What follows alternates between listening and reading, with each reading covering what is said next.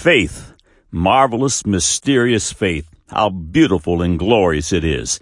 Hebrews 11:6. But without faith it is impossible to please him. For he that cometh to God must believe that he is, and that he is a rewarder of them that diligently seek him. Without faith it is impossible to please God. Access to God requires childlike, obedient faith. Faith is the currency of the kingdom of God. You cannot impress God with intellect or beauty or muscle or power or riches, only childlike faith. Faith is the currency of the kingdom. Consider James 2:5. Hearken, my beloved brethren, hath not God chosen the poor of this world rich in faith and heirs of the kingdom which he hath promised to them that love him? The children of Israel missed the mark because they didn't mix the word of God with faith. Hebrews chapter 4 verse 2. For unto us was the gospel preached as well as unto them. But the word preached did not profit them, not being mixed with faith in them that heard it. Faith grows by hearing the word of God, Romans 10:17. So then faith cometh by hearing, and hearing by the word of God. Imagine, the spoken word of faith is the most powerful force in the universe because it can literally harness the very power of God. Have you entered the powerful kingdom of God by childlike faith? Have you been born again, born a second time, this time of the Spirit? Are you ready to believe upon the Lord Jesus Christ and be saved? Click on the Further with Jesus for childlike instructions and immediate entry into the kingdom of God. Now for today's subject. God said, Psalms 19 verses 7 through 11. The law of the Lord is perfect, converting the soul. The testimony of the Lord is sure, making wise the simple. The statutes of the Lord are right, rejoicing the heart. The commandment of the Lord is pure, enlightening the eyes. The fear of the Lord is clean, enduring forever. The judgments of the Lord are true and righteous altogether. More to be desired are they than gold, yea, than much fine gold, sweeter also than honey, and the honeycomb. Moreover, by them is thy servant warned, and in keeping of them there is great reward. God said, Colossians chapter 1, verses 16 through 19 concerning Jesus Christ. For by him were all things created that are in heaven, that are in earth, visible and invisible, whether they be thrones or dominions or principalities or powers. All things were created by him and for him, and he is before all things, and by him all things consist. And he is the head of the body, the church, who is the beginning, the firstborn from the dead, that in all things he might have the preeminence. For it pleased the Father that in him should all fullness dwell. Man said, according to Victor Stenger from the Free Inquirer, but it is fair to say that there is not a single shred of evidence that demands we hypothesize that the universe was created, and we can now at least provisionally understand how all we are and all we know could have come about by chance. Now the record. This is God Said, Man Said feature article 532. These features prove the full veracity and supernatural inerrancy of the Holy Bible. Every Thursday Eve, God willing, they grow by one. We are very pleased to have your company. May the face of God shine upon you and yours with light and truth. Satan must challenge childlike faith, for childlike faith reigns triumphant over him. Childlike faith in Christ Jesus can cast out devils, speak with new tongues, heal the sick, deliver the lost, bind the strong man, cast mountains into the sea, lay hold on eternal life, and harness the very power of Jehovah himself. Satan must attack childlike faith, for childlike faith surely spoils him. This is part 11 in God Said, Man Said's ongoing series titled, It Is Just Pure Chance. When pseudoscience and carnal academia are confronted by amazing truths declared in the Word of God thousands of years before modern knowledge begins to deduce, the skeptics shout, coincidence, just pure chance. I am reminded of Jeremiah chapter 6, verse 15. Were they ashamed when they had committed abomination? Nay, they were not at all ashamed, neither could they blush. Therefore they shall fall among them that fall. At that time that I visit them, they shall be cast down, saith the Lord. In the first 10 features, we highlighted over 90 dazzling examples that shout yes to God's glorious word. Let your faith soar as you consider these new additions. It is just pure chance. The scriptures teach that the earth is the central focus of the universe. The earth was first created and then the heavens and its population to facilitate the earth's needs. The field of astronomy is in a fevered quest to find physical life in outer space, but so far without success. Isaiah 45:18, for thus saith the Lord that created the heavens, God himself that formed the earth and made it. He hath established it. He created it not in vain. He formed it to be inhabited. I am the Lord, and there is none else. The following excerpt is from Robert Jastrow's book, What Are the Chances for Life? Jastrow was, and perhaps still is, the director of the Mount Wilson Institute. Jastrow was reviewing S.J. Dick's book, The Biological Universe. Jastrow records the following. All these numbers are so small that even when multiplied by the vast number of planets probably present in the universe, they force us to conclude that the Earth must be the only planet bearing life. End of quote.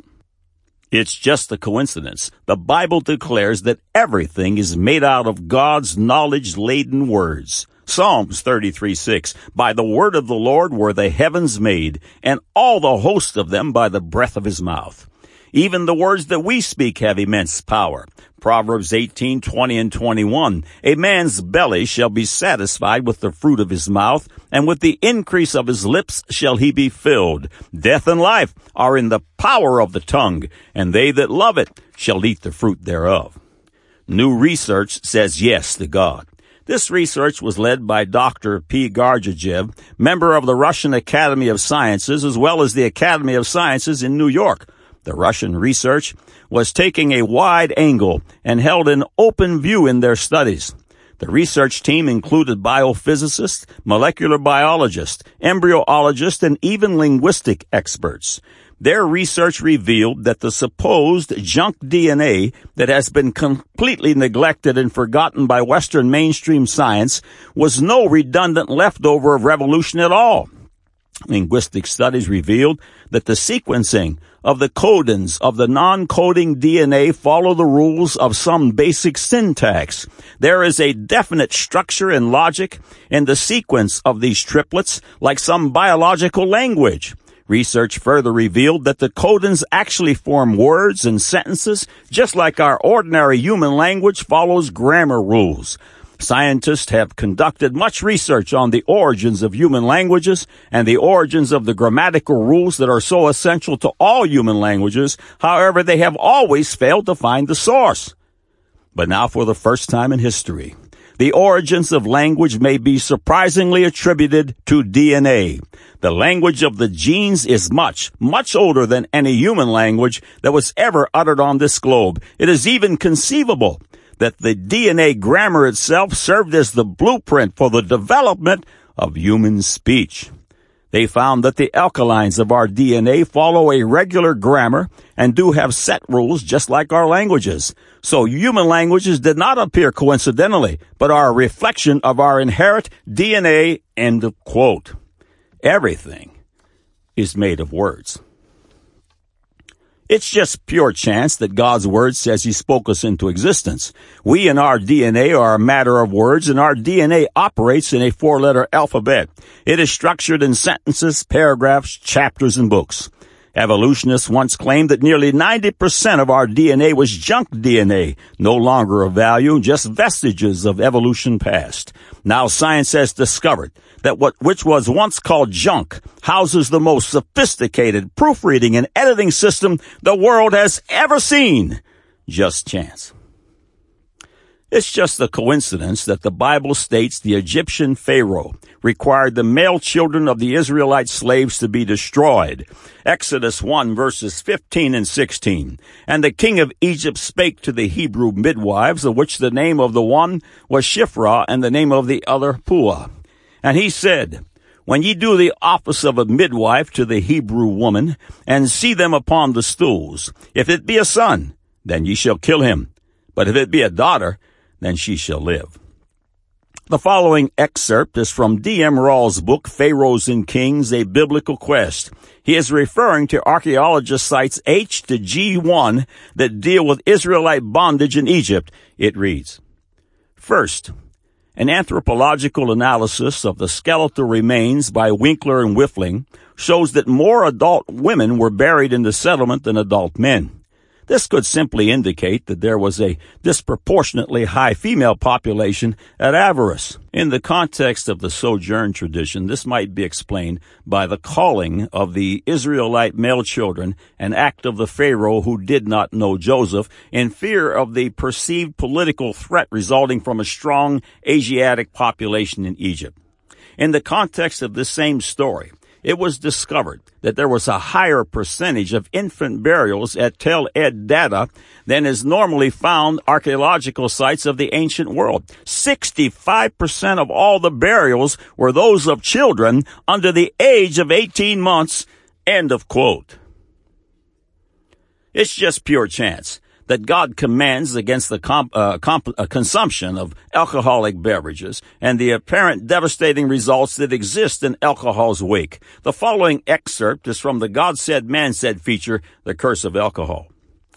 Another terrible devastation caused by alcohol is the effect it has on the unborn in the mother's womb. It is called fetal alcohol syndrome. It can be caused by a mother drinking as little as one alcoholic beverage during pregnancy.